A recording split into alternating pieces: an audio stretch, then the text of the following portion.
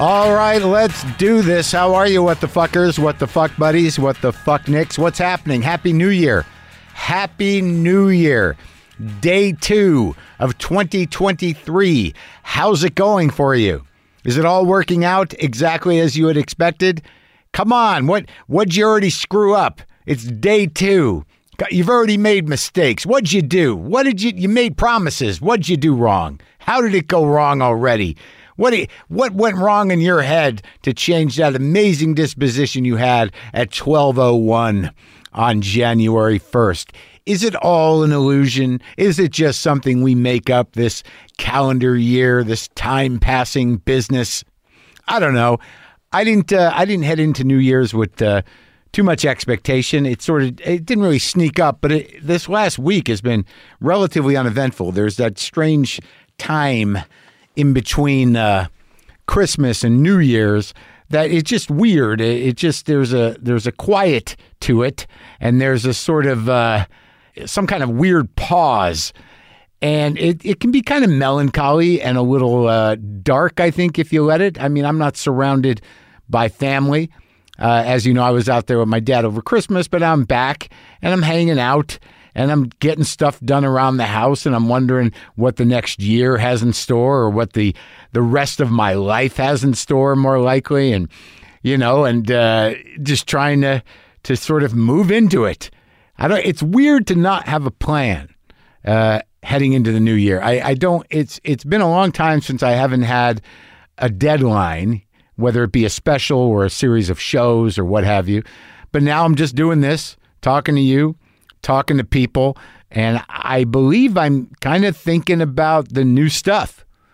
The new stuff is happening. I'm just going to throw myself up on stage as often as possible here in town to see what unfolds, because I guess that's what I do, people. What do you do?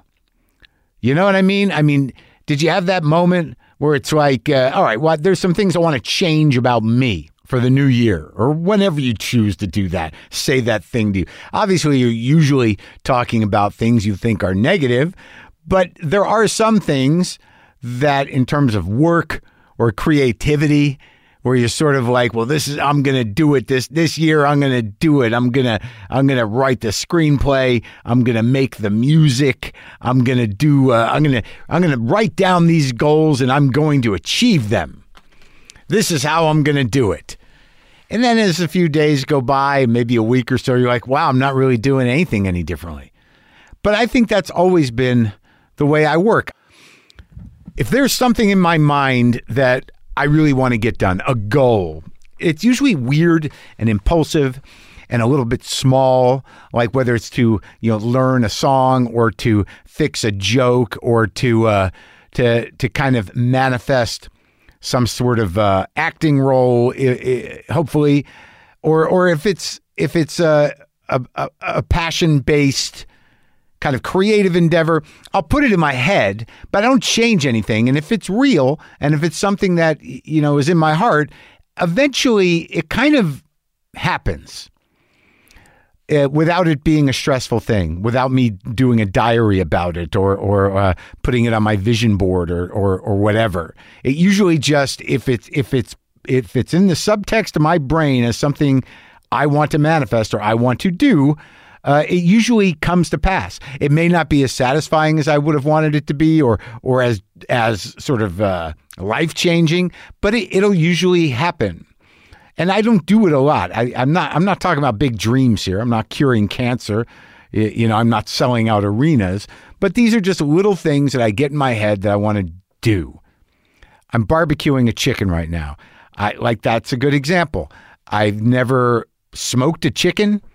And I thought to myself a week or so ago, maybe I should smoke a chicken. I had a relatively mediocre smoked chicken in Albuquerque. And I thought, well, the flavor of the meat's good, but there's just something rubbery about the skin. And, I have a smoker. Why not try to smoke one as opposed to just cook it? Slow smoke a chicken. So this is a great example of, I put it in my head that smoking a chicken, but really smoking it, not just cooking it, is a goal that I wanted to do. I wanted to make that happen. And I just put it in the back of my mind. And sure enough, folks, as we speak, right now, I'm recording this on January 1st, and my dreams of smoking a chicken are happening.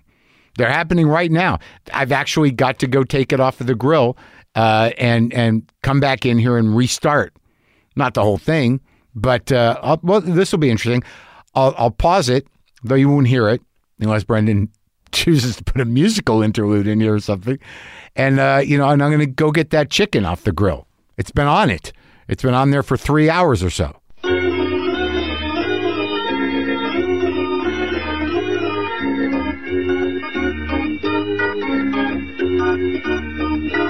Okay, I pulled it off. It looks pretty good. I'm going to let it sit for a while. I'll let you know. But this is a good example. I put it in my brain, put it on the back burner, and then it happened. I guess that's the key to it, is that if you don't pressure yourself too much about getting something you want to get done, and you just kind of put it in your head and then leave it there, don't talk about it, don't work it through in your brain, just kind of realize that your heart's into it, and eventually, when the time is right, you will manifest it. This isn't some notebook shit. This isn't mystical. It's just about not putting too much pressure on yourself, because then you'll talk yourself out of it one way or the other, or you'll talk it over so much that it'll just dissipate. Sometimes it can sit in the back of your head for years. And I'm no creativity coach or anything, but there's a few things that I look back on over the last year, over the last 10 years, that I kind of set goals for myself, but didn't work towards them in a step-by-step way. I just kind of like, man, I really want to do that. And I'll just stick it in the back of my head. And then one day you're like, I'm doing it. Oh my God, I'm doing it. So the chicken is a small example of that. But I did it. I smoked a chicken. It's sitting in the kitchen. I guess I didn't say this, but Ben Foster is on the show today. Look, he's a great actor. A great actor.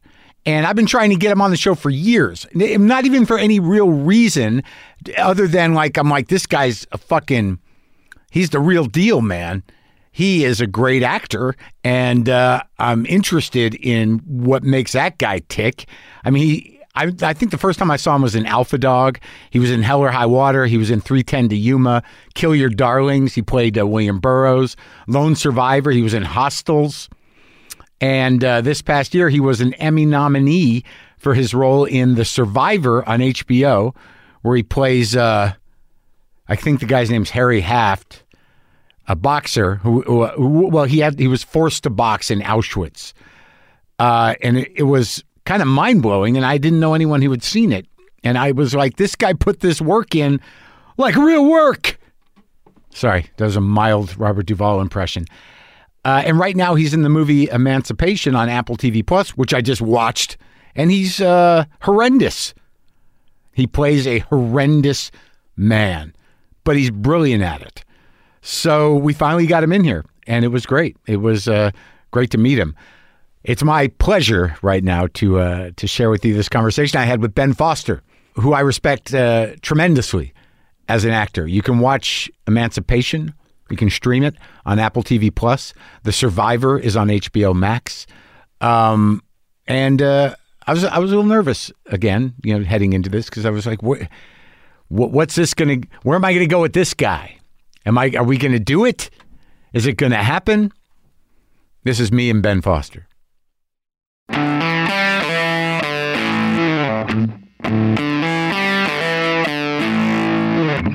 But your grandfather did it? Yeah, my grandfather smoked 20 cigars a day. Do you remember him? I do, yeah.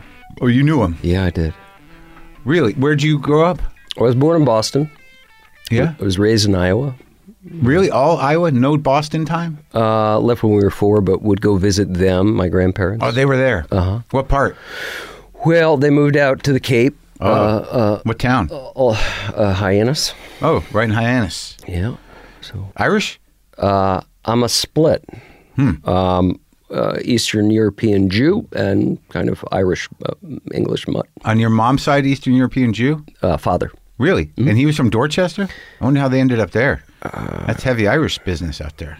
It didn't sound easy, but boy named Sue, Yeah, I do know. So Iowa. And you? Where are you from?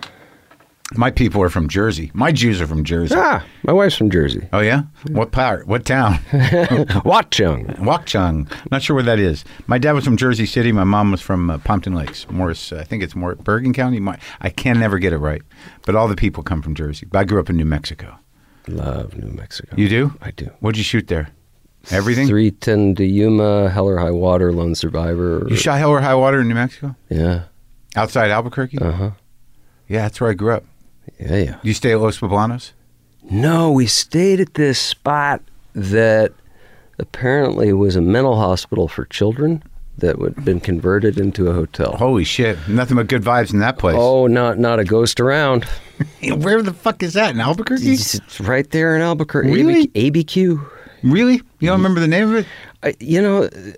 I've gotten to this point that I don't like to call it forgetfulness. Right. I'm just choosing what to remember, and that's a data wipe. Yeah, the name of that place. Yeah, the children's mental hospital that I slept in for months. For months. Yeah. So it was a residential hotel. You had a kitchen and whatnot? Yep. Oh, yeah. It's that kind of thing. I don't think the kids did. No, I'm sure not. I'm sure they weren't allowed to have that stuff. No flames. But that was shot there. They shoot so much shit there. I was almost going to buy a place there, but then, I don't know. There's no water there either. And it's pretty, but I don't know. What am I looking for? You can't go home. What are we looking for? Do you know? I'm asking you. Well, I thought it would be nice to live there because you grow up someplace. It's sort of this part of your psyche, I think. Sure. Do you find that with Iowa? I moved around so much. When you were a kid? Well, Boston originally, as we said, then Iowa for sure, small town. So yeah. Where in Iowa? Fairfield, southeast corner, 10,000 people, TM community, Transcendental Meditation. So that's is that one of the original ones? It is the original one. Oh, that's not. I thought that was in Idaho. It's Iowa. TM. It's Iowa. Yeah. The Nazis are in Idaho. TM's in Iowa. Different group. So your folks ran away from Boston. What I'd say is they well, our family, as lore goes, we got the house got broken into with two. My brother and I were in the house. My father was a TM teacher for years, and my mom was a receptionist in New York. The TM place? At the TM place. They were in there early, a part of that. Early adapters. So they must have been like in the first wave, like with the Beatles. They were post-Beatles, but they were early. They were very much early. He was actually a teacher and a lecturer on Transcendental Meditation. What's his name? Stephen Foster? Uh-huh. He's still around? He is. Still doing that? Yeah, we're like lecturing though. Oh, not lecturing, no. But we all, I'm not necessarily a group guy. Yeah, but I dig the technique. Yeah, my old girlfriend who passed away was like she did it. I mean, she was in, man, like twice a day, 20 minutes, no matter what. No matter what. Where she is, like I got to go carve it out of the schedule. She was a film director, and like she'd go do it. Amazing. And this woman I'm with now, she started it because she's a David Lynch fan. Sure. But she didn't stick. Yeah, I don't think she sticks. She's doing some meditation now, but not the TM. But she went and paid for her secret sentence. Yeah. Gotta buy the ticket, take the ride, man. Yeah, gotta get your secret sentence. But I find I'm attracted to it. I didn't stick with it. Why can't it be as addicting as cigars? Oh, wouldn't that be something? Right. But you grew up with it, so it's just what you do. Yeah, I grew up only doing that, only knowing that, and then I left it behind and returned to it. And, oh, really? Just twice a day guy. Used to be. I mean, when I was growing up, we did it in class. It was amazing, and as a kid, so you went to a school. We were deep in. But it's one of those things where you can't. I think it gets misunderstood as a cult. Well, what I'd say is any group of people doing a thing that involves certain rituals that is not an established religion could be considered a cult. Okay. For myself, I'll just say not a group I try to avoid groupthink. Yeah. When it tends. Yeah. But the technique itself of transcendental meditation, be it through the David Lynch Foundation or through a TM Center, it's been invaluable to me, and one that I've returned to and found it quiets the racket. Yeah, I could use that. But I guess meditation is holding that moment. I was talking to my wife about this today. If you have a technique, whatever that is, it's meditation. We'll call it meditation. Fine. It can mean anything. Yeah. But it's not like, I'm meditating so good right now. It's the return is the muscle. Right. Your mind drifts, you go somewhere else, and you're like, return to center. Yeah, I get it, yeah. And that's a good groove just to keep reinforcing. Right, just to stop it. Let it happen, let it pass, come back. I was doing that. I was doing pretty good at that. How great. Yeah, I know, but I didn't stick with it. Well, but you can anytime.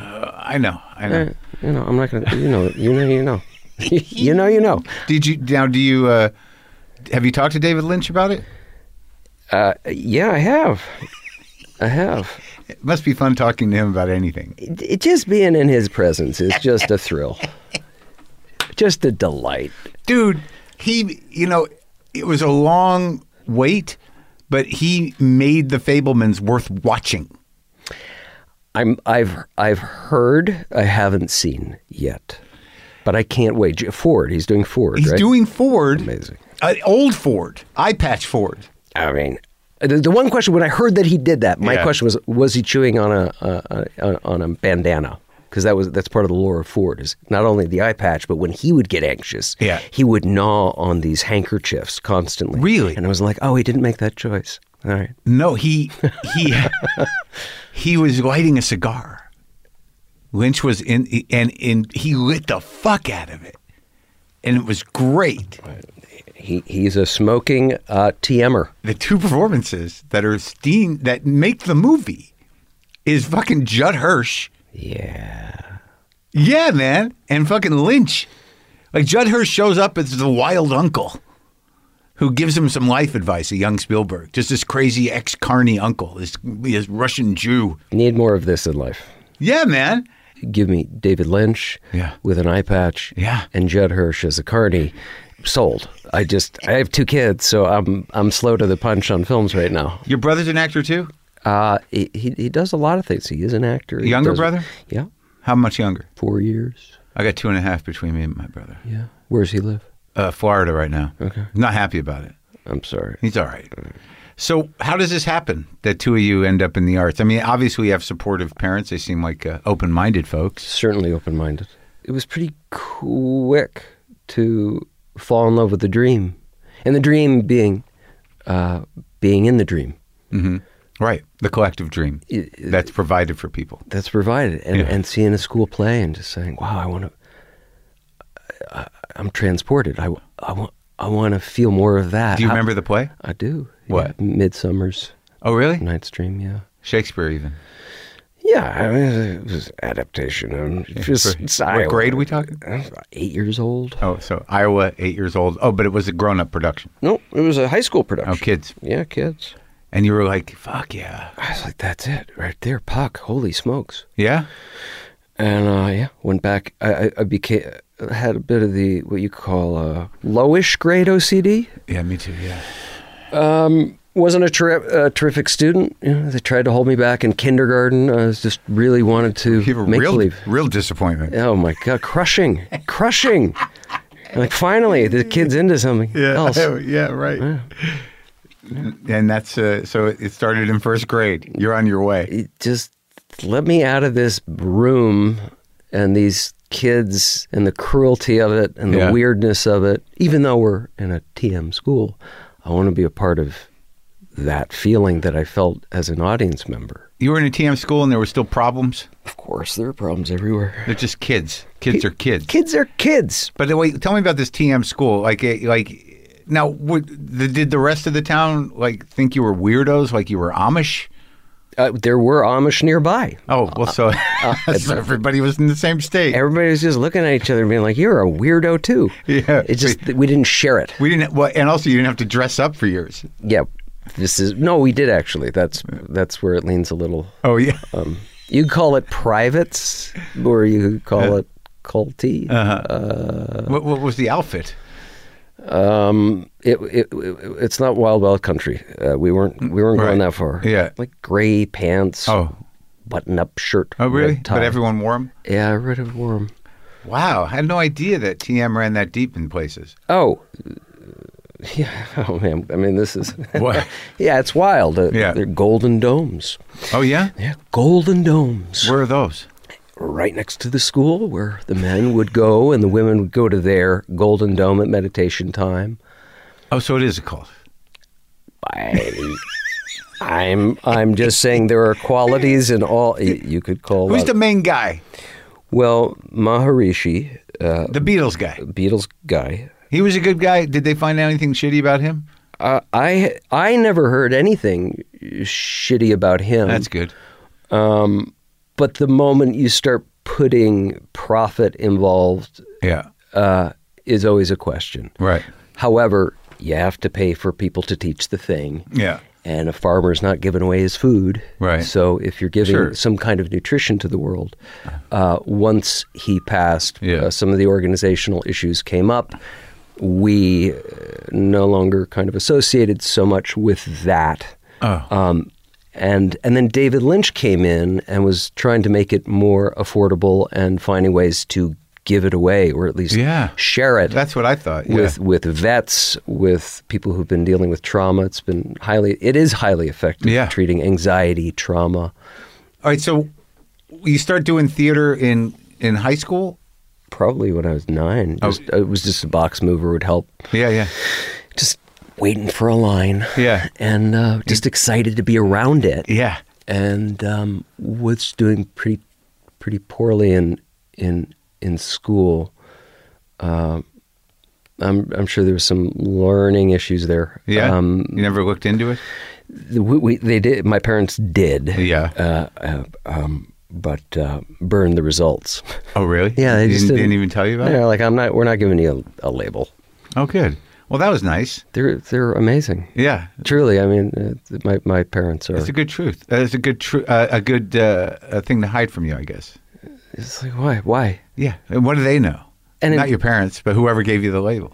And by the way, that label may change once the new DSM comes out. Sure. But you have no idea. No, I have no. But you still can't do math. Is that the issue? Math. I'm a spatial thinker. What does that mean? I just see things. I see. Uh-huh. But once it gets into the Numbers. yeah. Yeah, I'm no good at it. No? I did okay with geometry because that is drew pictures. Yeah, I could dig on that. Yeah, you did? Yeah. That was my big math year. That was a good year for you. Yeah, geometry was it. Algebra, no can do. Forget it. And none of it. Just, I had no idea. But geometry, I'm like, oh, we draw pictures? Yeah. And we prove things from the picture. Perfect. Got it. Nailed it. Yeah. I don't know. So no Jewishness in the house? Jewishness, yeah, I was bar mitzvahed. Oh, so so it doesn't, you can mix. You can mix the TM with the Jew. You could definitely mix the TM with anything. Yeah. Unlike certain other communities. Right. So that takes it a little out of cult world. Yes, that you can. I went with fellow classmates who were Jewish. Yeah. To a little temple in Fairfield, Iowa. But we'd also, we'd practice the high holidays. Yeah, yeah. And you had the interesting Jewish grandparents who came to our town. Uh-huh. Yeah. My grandmother's from Romania. Yeah. And my grandfather's family comes from the Ukraine. Yeah. That's where my people were from. Ukraine? Yeah. My mother's side. Yeah. Yeah, we located Communist Bydolsk, small village, which ultimately, long story short, the reason why I moved to New York after L.A. was I worked with a guy, a wonderful writer-director, Oren Moverman. Who I met and talked about you for like an hour. Is that right? Uh-huh. Israeli. Israeli. I met him. We make a film called The Messenger. We finish the film. I'm supposed to head back to L.A. I'd been there for 12 years. We're going to have to backload all this information. Yeah. Yeah. Spatial thinker. Yeah. Okay. Yeah. It chronicles. Yeah. And we were just having a chat. And he was like, yeah, my family's from this little village, Communist Bydolsk. Wow. And we were like, I was like, you are family. I'm going to move to New York. Yeah. Truly, it was that simple. was it? That was it. Yeah, I moved because of Oren. And you guys are best friends, right? He's my brother. Yeah. I met him. I was a general meeting, I think. And I think it was, I can't remember why, but I was running around meeting people. As one does. Yeah. And we talked for a long time. I can't remember, but I know I had shared an idea with him because he said you guys were trying to do something similar or along the lines. I had this idea for a TV show about social workers. That's right. Yes. And he said, you guys were doing something. And of course I left going like, fuck. So they're doing it. But, Didn't happen. it didn't mind. We sold it, but they didn't make it. I see. What was it? What was your angle on the social work? Why were you interested? Well, just being deeply moved by a word that Oren and I talk often about is service. Mm-hmm. What does that mean? Yeah. And being in and feeling lost when you don't know what you're in service of.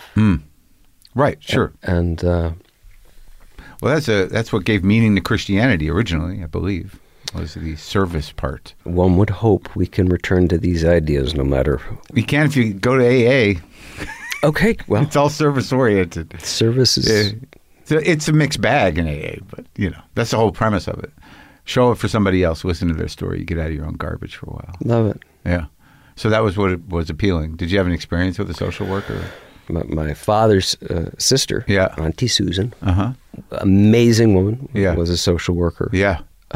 And she's just an extraordinary human being. Right. And now has started a wonderful foundation for cancer research and family healing called Conquer Cancer in Boston, Mass. And she and my Nana, we lost a lot of family members to the disease. Yeah. And just decided family members needed more care. Support. And so, Conquer Cancer. Huh. And she started in social work, and now it's built this thing. Yeah. And the foundation reaches out to people for counseling and process. Process or financial aid or activities, being like painting. Yeah. If you're struggling, or even the family members who are struggling with it. Yeah. with it. And there's a wonderful, it's called the Hope Garden. They started, and that's in Boston. You can buy a brick. Yeah. And mention a loved one, someone who survived it, someone who didn't, and a place where you can meditate in your own way. Yeah. It's nice. Yeah. It is nice. Yeah, grief and death and the process of it, terrible. And hard, not a lot of support around it, not a lot of cultural conversation around it. I think the entire capitalist model is built on, avoiding it entirely, the reality of death. In our culture, it is mind-blowing how we don't confront it and integrate it into our daily life as acceptance, as exploration. Right. Yeah. It's rough. How do you feel about it? Which part? The inevitability. I think about it every day. In a good way? In a way of contemplation. Anybody who doesn't think about it. I think about every night. I'm like, is this it? Am I gonna? Well, yeah. I'm 59. People. What was it? Oh, there was that. There's a spiritual belief of meditating on your own fatality, and by doing that 4 times a day, actually practicing that, considering one's mortality, is actually a healing process and enlivens life rather than it being a morbidity. It's a way of releasing your fear. Right. I think, I do think about it every day. And, and my parents are still alive, and they're both age. My dad's, drifting, and, they're in their 80s. So, but you start to think of a life and what it means. Like the thought I have almost always after I'm laying in bed going like, is this it? Like, if I'm going to die, am I going to die in my sleep? Tonight? Right.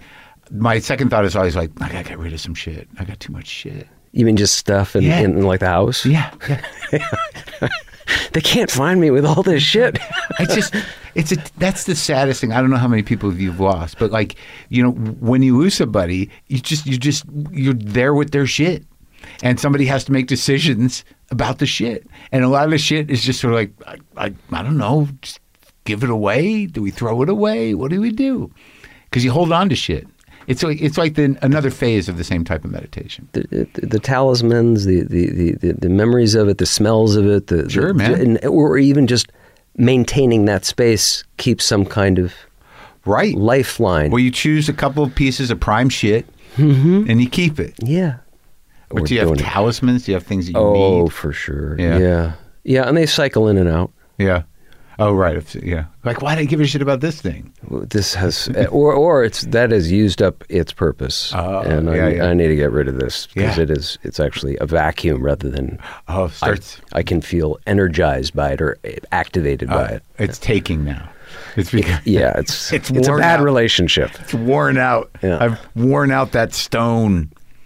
So, but you never got it to script, or you never the social workshop. We did. No, I didn't. No, Wow. no. As I know, Oren and I were pitching the concept, but we didn't do the.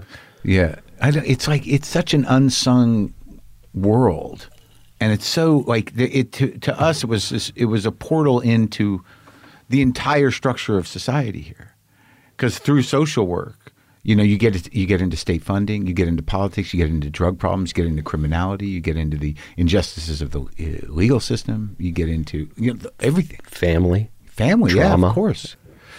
So when do you move to LA? How you're in Iowa?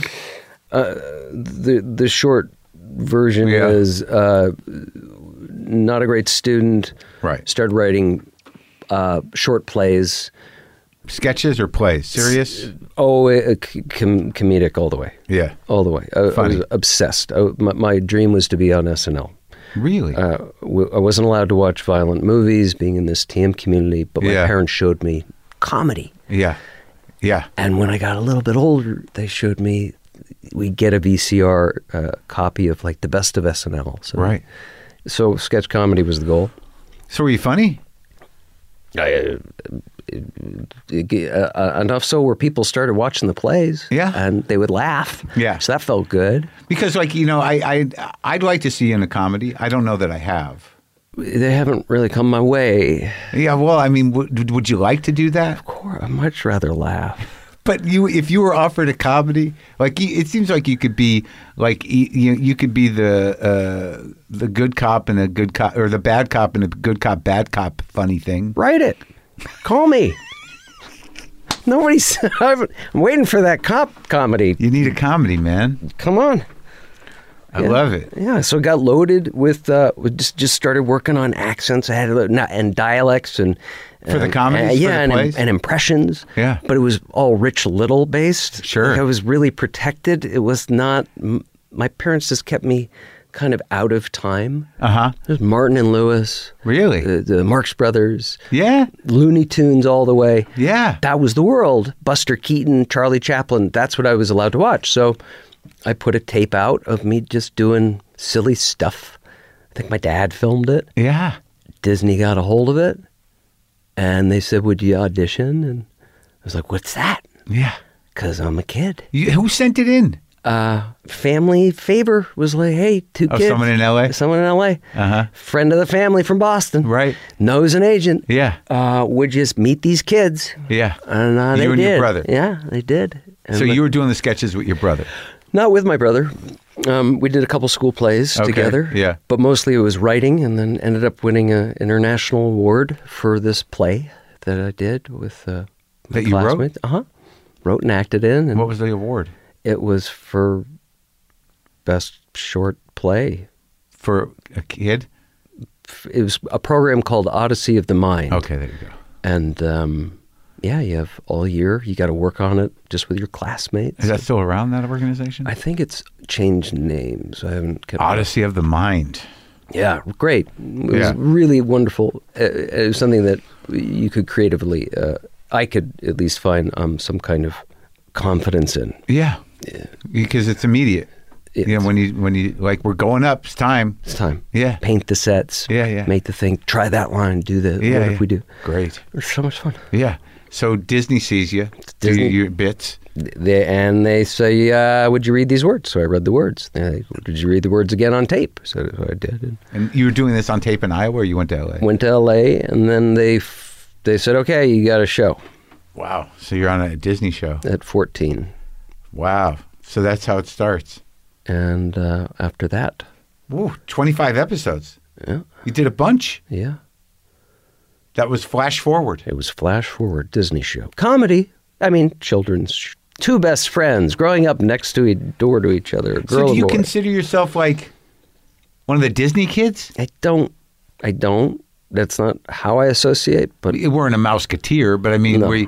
but you were on a kids show. Were Okay. there other actors that we know that came up through that?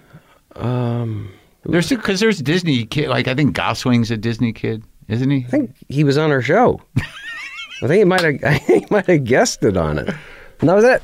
I dropped out. I dropped out. I bought a proficiency test. I had kind of a mental breakdown at age 14.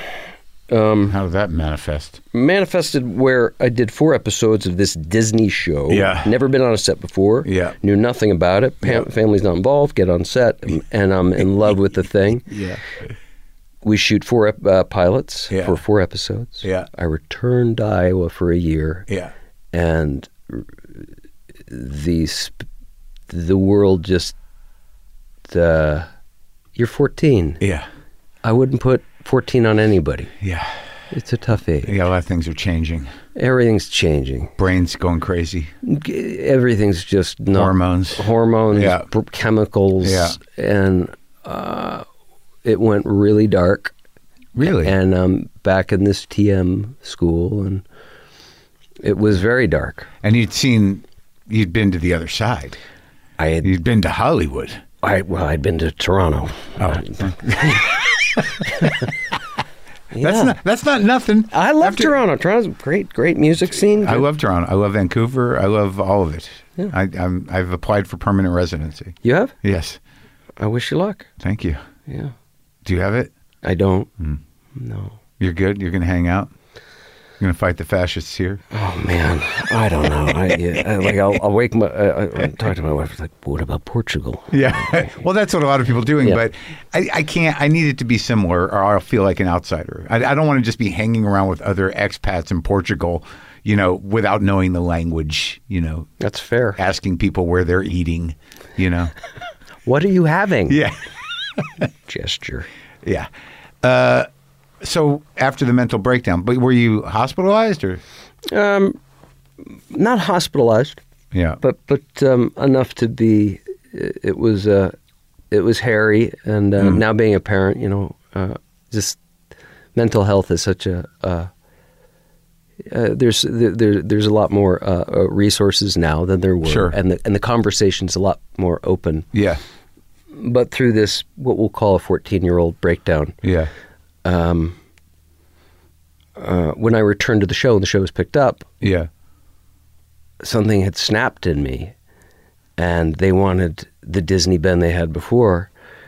And the line, as example, would be like, "Hey, Becca, let's go get some pizza." Yeah. I was like, people don't talk like that. Oh. He became a real actor. I said, people don't talk like Yeah. no. Yeah. So they hired an acting coach, Yeah. and he was trying to get me to be more up or something.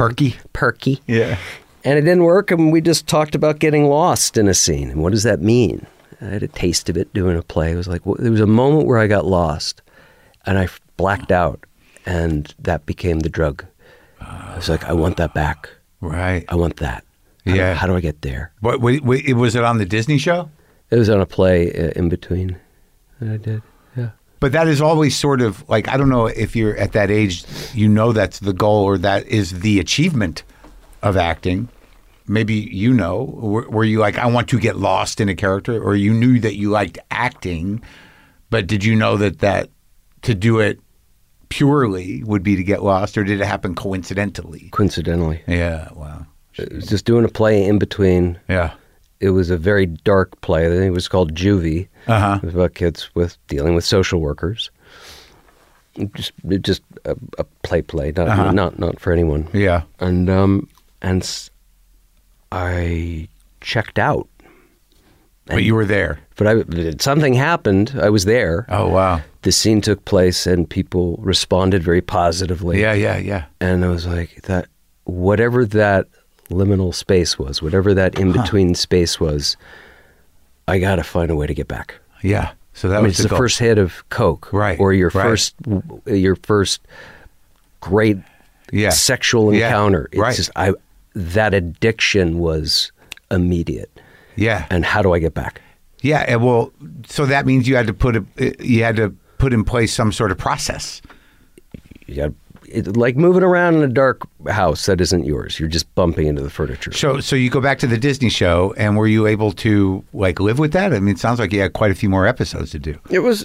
I think it was great in terms of technically learning to be on set. To be on a set. Yeah. But the values started adjusting. But that's not a bad thing to have. It's great, ultimately. Yeah. So when do you start to shift in to more focus around being able to do that? You know, get your buzz. There are brief moments. I mean, these are flashes, right? You're chasing the zone. Yeah. Or as a musician yourself, when you're in a lick. And it's moving through you. Yeah. It's a current. It's bigger than you. Sure. You're just making room. Why do that? Like as a stand-up, you know, things happen, they come, and you stay in it, and it's kind of amazing because you don't know where it comes from, which is the exciting part about it. If you work improvisationally or you leave yourself open, you know, something will be delivered, and you can't force it or make it happen. But when it happens, you're like, okay. Well, how do you set yourself up? Because everyone's waiting for the muse or the moment or the zone, and you're chasing it. But your process, when you're doing stand-up, is there a way that you try to set yourself up for that? Yeah, because like, you know, I'm not, you know, I don't write jokes. To me, that's like performing math. So, you know, right, you know what I mean? It's like A plus B equals this. Like, you know, I do polish over time, but the whole process begins improvisationally. Like, so how I make myself available, whether I'm totally conscious of it or not, but I've been doing it this way for a million years, for as long as I've been doing it, is you sort of you corner yourself, and you have to get out. Yeah. And, you know, and you're in that moment. And for me, it's like, what's the beat? How am I going to, you know, like I'm funny. So if I corner myself up there and I don't know where it's going to go, then I got to be funny and something will come. Yes. And then I hold on to those pieces and eventually they become a full piece. So I don't know where they're delivered from, but it's the best part of any show that I do are those moments of improvisation where I feel, you know, open enough to just let things happen. And that's when it happens. When you let go. Right. It doesn't happen for an hour, but sure. But sometimes it can be just a line. I just shot an HBO special last week in New York, Town Hall. Right on. And there are moments in there, which there are in all my specials, that never happened before and won't happen again. So I know that. And like, it's great that it happened in that context. I don't know if anyone will notice it, but there was one moment that like made a bit complete. It wasn't complete until the night of the special. I mean, it was strong enough, but I saw, you know, a beat happened and I'm like, where did that come from? You know what I mean? Is. Yeah. Same with acting. Well, it's amazing. It's back yourself up, do as much homework and be open to whatever happens. Right. And listen to it. Right.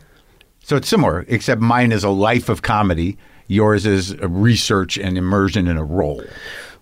Sure. Right. You're immersed in your life, your perspective, right. Your point of view. Right. And you are. Yes, that's right.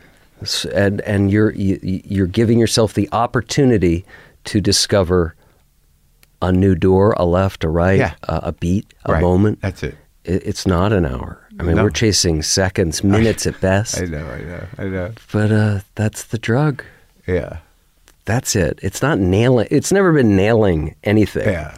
Anytime, and that was that took time to learn. Was I'm going to nail this or never works. Yeah. No, I'm not a nailer. Me neither. I do not nail. But, you know, it's like with a performance, like, I don't know, I think it's minimizing to say somebody nailed something when you have an arc of a character or something transformative happens, you know?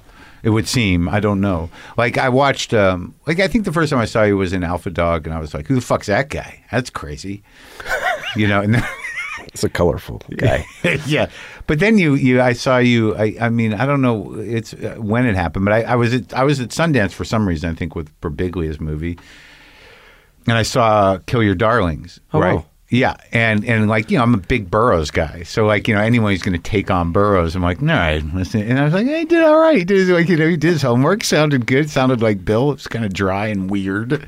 Uncle Bill. Yeah, and so then I was sort of like on board with the Ben Foster experience. I always look forward to seeing you around. Well, that's so nice. What'd you do how deep did you get into Bill? Oh, went deep. Yeah. Went deep on Bill. Yeah. Yeah, well, I mean, I got in touch with James Grauerholtz, who runs the estate. Sure. And he shared a lot. Yeah. He was very generous with me to return to not trying to nail it, but being prepared to get lost. Yeah. That's the game.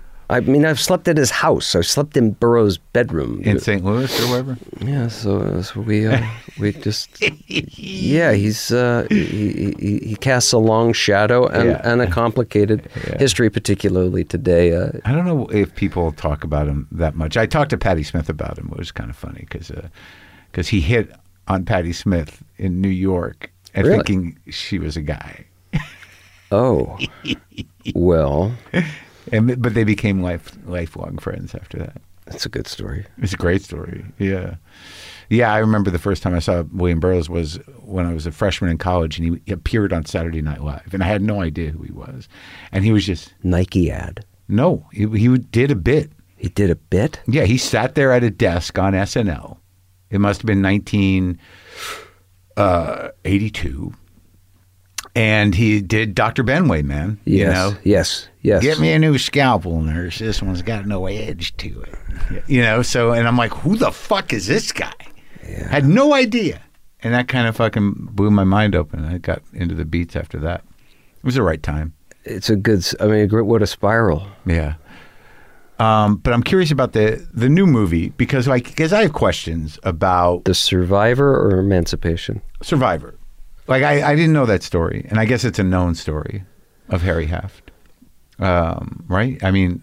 I didn't know the story. You didn't know either? No.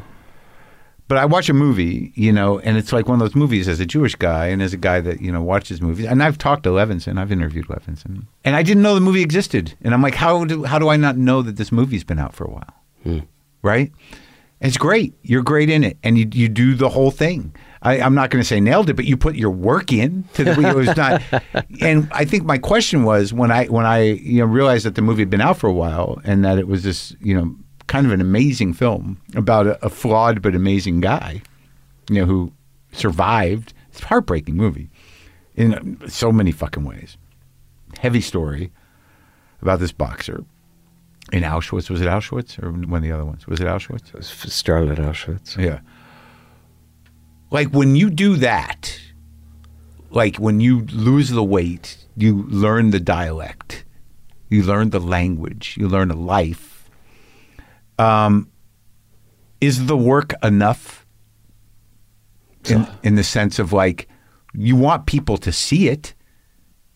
For sure you want people to see it. But do you walk away from something like that? That must have been, 3 or 4 years of your life?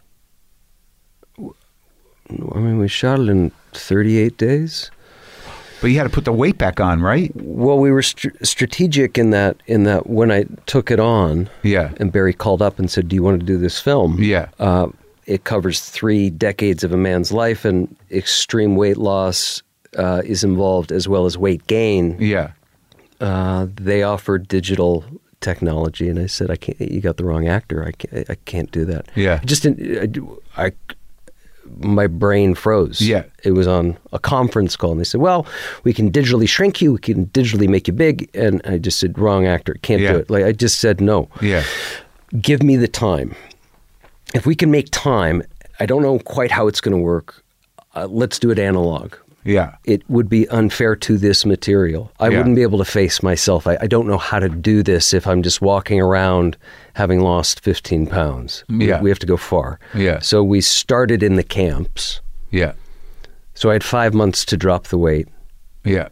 and lost 62 pounds. Got down to what? 123, Yeah. something like Yeah. that. And then we took 5 weeks off, and that was for the ring. So I put on 50, just ate and worked out and slept and ate and worked. So this is for, like, in Auschwitz, in the camps, you're fighting at the behest of a Nazi who is sort of giving you the ticket to live is to, beat the shit out of other Jews in the ring. To the death. Yeah. Yes. And if they didn't die, they'd kill them. That's right. Yeah. And then you enter the world. Escape a death march. Yeah. Harry escaped a death march. Yeah. Found himself in New York. Mm-hmm. And his only trade was his hands. Mm-hmm. And was what they call a tomato can boxer, really. He had a little bit of fame because of his story, his narrative, being the survivor of Auschwitz, where 73 lives passed through his hands, his fellow Jews, gladiatorially. Yeah. When he kills his friend, it's horrendous. Did you meet his relative? I met his son who wrote the book, but we were deep into the shoot. I didn't want to speak with him. I was intimidated. How do you say? I'm player father. So I just listened to hours and hours of testimonies of survivors, and watched hours and hours. The Shoah Foundation worked closely with us, so I wanted all those voices in me. That was I needed to just saturate in the stories, and you start hearing these continuities in survivors' stories. Like what? Hope that a loved one was still alive. And that's what you played in that. And we explored those ideas. Viktor Frankl talks about it in Man's Search for Meaning. But it was interesting in that movie that the thing that sticks with me is that you're holding on to this love, this girl, and who you met when you were a teenager in Poland. Yeah, right. Yeah.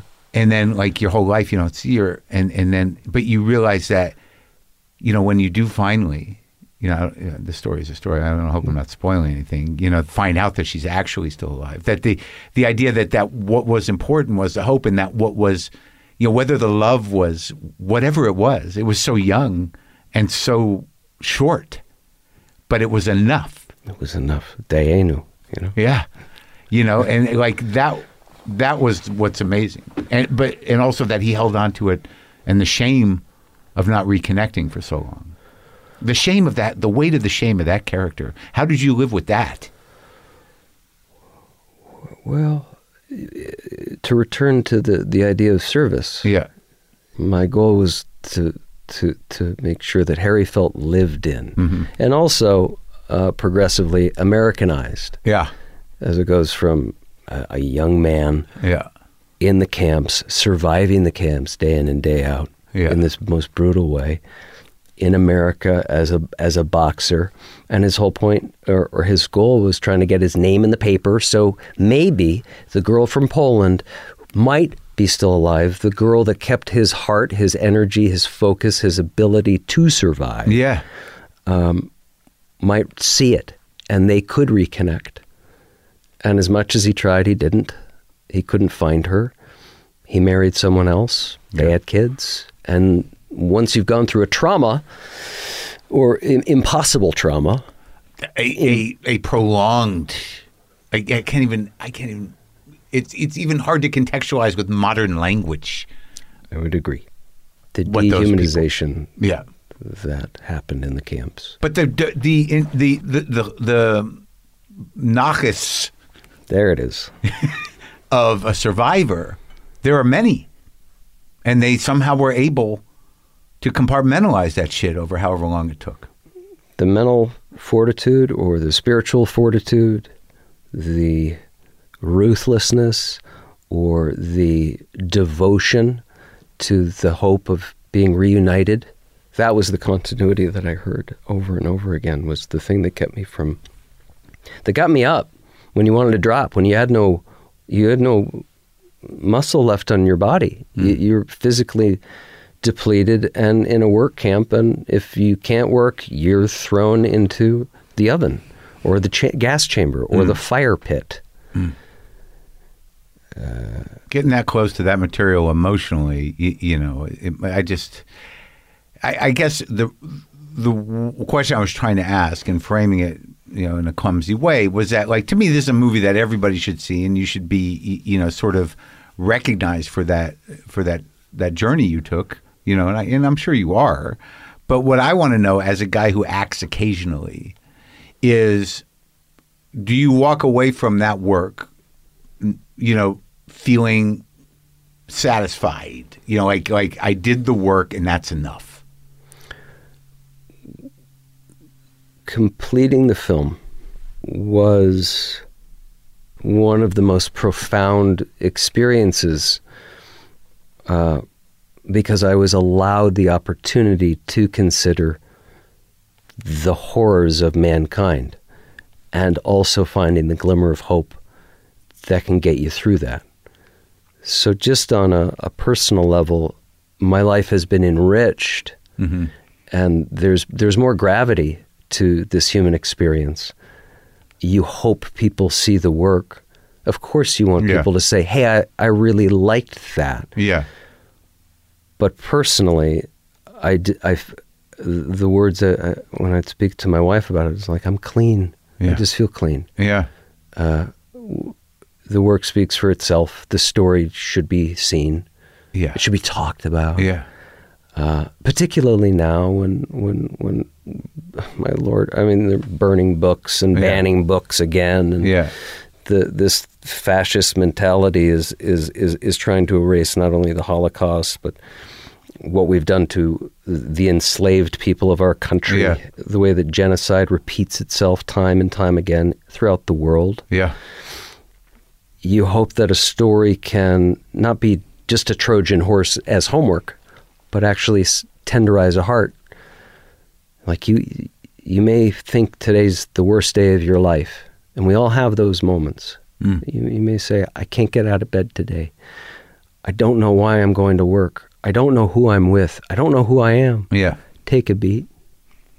Just take a beat. Take a breath. Reflect not on the horrors of life, but that endurance is available to you. It's in there. It's in your DNA. Yeah. And it's worth fighting for. Yeah. For those seconds. That's it, man. And if you can't get there, you eat something. Take a nap, drink some water if you're lucky enough to have those at your disposal. Right. Well, I guess, like, I thought it was great. I thought the performance was great. The story's great. And I loved the way that you managed a guy as he gets older, carrying not only the trauma memories, but the memories of what he had to do to survive. Mm. And then ultimately not being able to live with that, I think, in terms of stopping fighting. So many survivors of and this can apply to soldiers. Sure. Don't want to talk about it. Right. Don't want to talk about it. It's too much. Try and compartmentalize. And you can't. You can't put trauma away. You can stuff it, but it's going to pop out somewhere else. And this is him in trying to fight by forgetting. Yeah. And he can't. Yeah. Well, I thought I was very honest about that, about how, his family life starts to kind of erode. And we gotta look at it. So now you turn around and do, well, I mean, there was some time between it, but this character in Emancipation is the opposite. Other side of the wire. Right.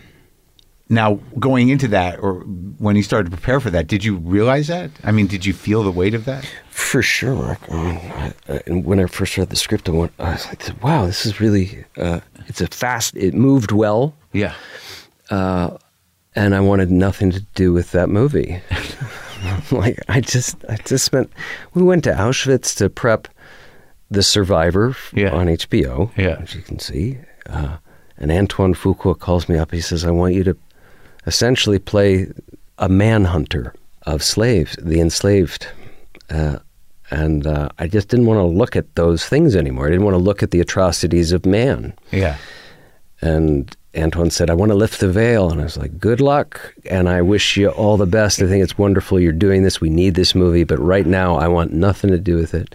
And I stayed up all night. I'm like, why don't I want to do this? And you have your self-talk, right? Yeah. You talk to yourself. Right. You're like, how do you lift the veil of white hate? And the reason for not wanting to do it was because I was afraid of it.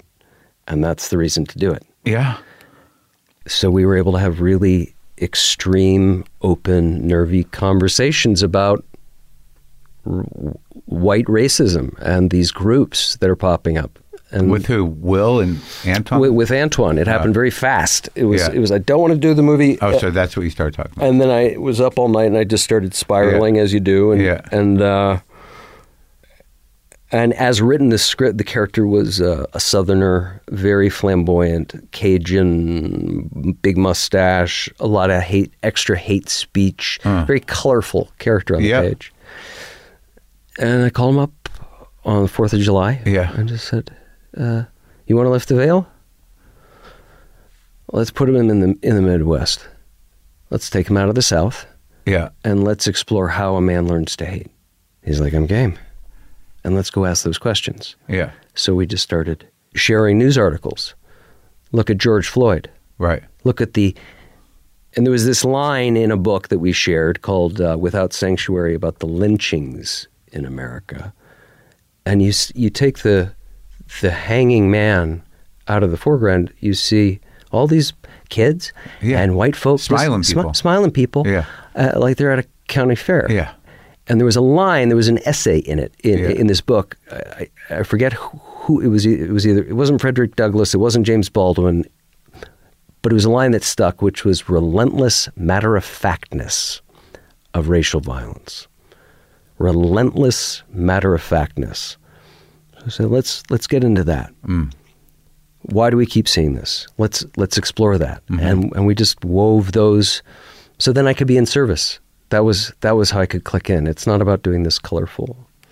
Well, it was interesting because it seems like you tapered the character a little bit from somebody, he was a thoughtful person. He wasn't a caricature. He didn't strike me as, flamboyant in the way of a sort of evil dandy. Right. The trope. Right. So if we're going to lift the veil. Right. We've seen it. We've seen the racist Southerner. Well, not all Southerners are racist, and not all Northerners are civil rights activists. Right. Where my grandparents were. As Jews, when they came, they saw a lot. My grandfather, my father, my Nana marched with Martin Luther King a month after Selma in Boston. Yeah. He would picket Woolworths. Well, that's what progressive Jews did. That's what we did. Yeah. And that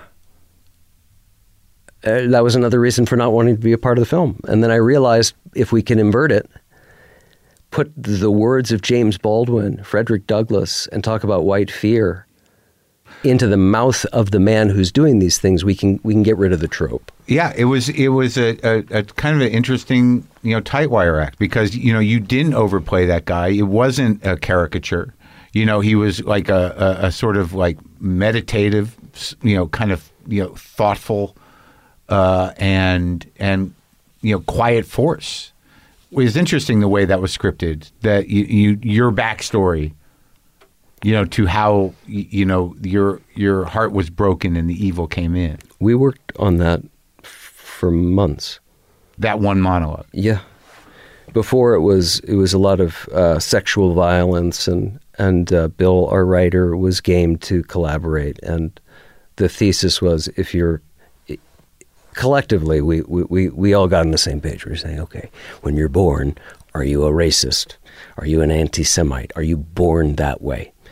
And if you believe that a baby is not born that way, if you come in pure and you're taught that, how? Yeah, let's look at that, and we just massaged that into the fabric of the character we see now, into a man who learned to hate from his father and carries on that. But in such a specific way, because that story of a man learning to hate from his father, that was depicted pretty fucking well in America History X. Very well. With the backstory of, that scene with the kid and his father. You're right. And you could see that way. But this way was, in your character in Emancipation, was more insidious because there was a fundamental soul-crushing heartbreak there. Yes. The kid's goodwill, the kid's primary caretaker. His friend. Yeah. I mean, it was so concise, in the way that you handled it as an actor that you didn't, you told the story, but you didn't explain the story. You just, shifted from telling the story to, and that's the way it is. If we can talk about and ask the question of where does violence come from, you say, okay, why do people act out in violence? They're afraid. But I think Fassel sees the writing on the wall. The great question is, what if they return the favor on us? Can you imagine? Yeah. What have we done? And by taking responsibility for this in that mindset is we have to keep them down. Have to keep them down. So if we can pose those questions within a film, a viewer might, it's cloaked, but it might provoke a conversation. That's the best thing you could hope for as an artist or a filmmaker, or especially with this stuff, because like even myself in some of the interviews I've done lately and some of the reading I've done lately is that I am painfully ignorant of Black history in this country, modern Black history, and in the arts, and it's just, and it's exactly what the current sort of entitled white culture is trying to censor. These books that they're banning are books about Black history. Mm-hmm. These histories that they're trying to push aside are our responsibility as Americans. Yes. To this. And then when I find myself really, saying things like, I had no idea, even if it's about movies. Yeah, I had Elvis Mitchell in here talking about movies, right? It's like, I didn't know about these movies. I always thought they were too campy, but they're not. They are expressions of a community that found a way to make them against all odds. So in terms of provoking conversation, I mean, that's, like when I watched Emancipation, I didn't know what to expect, because, sadly, as just a movie guy, it's like, how is it going to be like 12 Years a Slave? Is it going to be like Django? Like, can I take it? Can I handle it? But Will Smith can act the fuck out of things. Yes, he can. And, you guys both showed up when that thing, with, full hearts. And it was, it was pretty incredible. I think Will's done his finest work in this. It's astounding. I didn't see Will Smith on set. I saw a man who was just deep in. It felt like, for lack of a better word, prayer. Everyone was in service of this. Walking on those plantations, we filmed on the plantations. That's a hanging tree that's still up where they hung human beings for the color of their skin. Uh-huh. It's in the ground. You feel it. When I went to Auschwitz to study and research for the survivor, you feel it. You go through those gates, you touch the rails where 6 million are brought in. Yeah. Just like you feel that. It felt very similar on the plantations in our own country. Mm-hmm. That scene is one of the finer moments of bullets hitting, I think. You played it well. He played it well, and then, where it came from, it was a satisfying moment. I'm glad it was satisfying. Yeah. I was sitting next to my mom in the premiere. My mom and dad are there. Yeah. And the crowd erupted in applause. I was like, Mom, I'm glad to share that with you. But I mean, how did you you and Will meet in terms of process? I mean, did you guys just show up and do it? We just showed up and did it. Yeah. He came with his work, you came with your work, and that was that. We didn't say a word to each other till the last day, 6 months of shooting. Not a word. Not a word. And it wasn't planned, and it wasn't going in with some actory idea of being like, I'm not going to talk to Will Smith. Yeah. That's going to be, and you're allowed to do anything you want. Sure. Yeah. Cut. You going to your trailer? You want to eat? Yeah. You going to craft services? Yeah. Want a smoothie? Yeah. Yeah, you should really try. Yeah, you should try the quinoa. Yeah.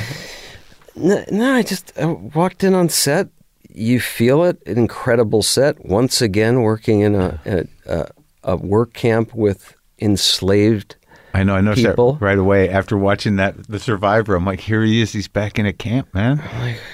I mean, give me that cop buddy Yeah, let's comedy. go. It's time for the comedy, pal. Maybe we should do one. Yeah, I'm ready. Okay. Let's talk to Oren. Yeah.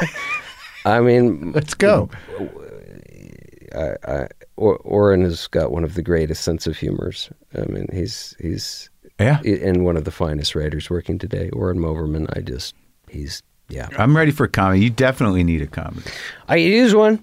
Yeah. You could use one? Yeah. Okay. Well, it's great talking to you, pal. Likewise. When's your show out? The special? The special. I think we're hoping for spring, maybe February. I just looked at a director's cut. And Feel good? Yeah. I do I talk a lot about grief in it, and I talk about I did a joke. I do an Auschwitz joke in it, believe it or not. Yes. Well, no, I talk about the idea of humor coming from profound darkness. Like for me, it's necessary because it disarms it and it frames it in a way that I can handle. And I say, there must have been some hilarious people in Auschwitz. And people are like, what? They're shocked. I'm like, come on, they were all Jews. You're going to tell me there wasn't one guy that's sort of like, you're going to watch Murray tonight? He does all the Nazis. It's hilarious. He's the best. You got to. But there was. There was. Of course there was. You read that Primo Levi book. I mean, it's all just shy of someone doing shtick. I mean, it was just, there was a million different ways that these guys tried to see. Did you read that in preparation? I did. It's kind of astounding. And it's in The Survivor. Yeah. We have there's the hat joke. Right. Oh, well, I used to tell that joke. Not on stage. It's one of my favorite jokes. It's It's a great Jewish joke. It's the best. And we need to laugh. And we have to laugh in darkness. Yes. And the funny thing is, most jokes of a certain type and a certain era, for probably 5 decades, all the jokes are Jewish jokes. They're all Jewish jokes. This is how we made it in this country, writing fucking jokes. Got to make it somehow. Let's go have a cigar or something. Let's go have a cigar. Good talking to you. Likewise.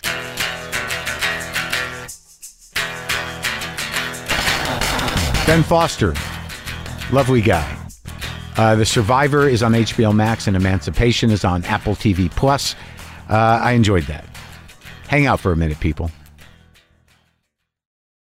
3 years ago tomorrow, January 3rd, 2020, I talked with Brad Pitt and Leonardo DiCaprio for an hour at the ArcLight Theater in Los Angeles. That's not even open anymore. God, it's been 3 years? Jesus. Listen to this. We're with the great Mark Maron. How are we going to... You're so nice about me. Dude, I'm a fan. He really is. I'm a I remember him fan. talking about you on the movie. You were going off. About my show. I love this show. I've seen it 3 times, the Three entire times? series. It's my happy place. It is. To see you miserable Oh, makes fuck.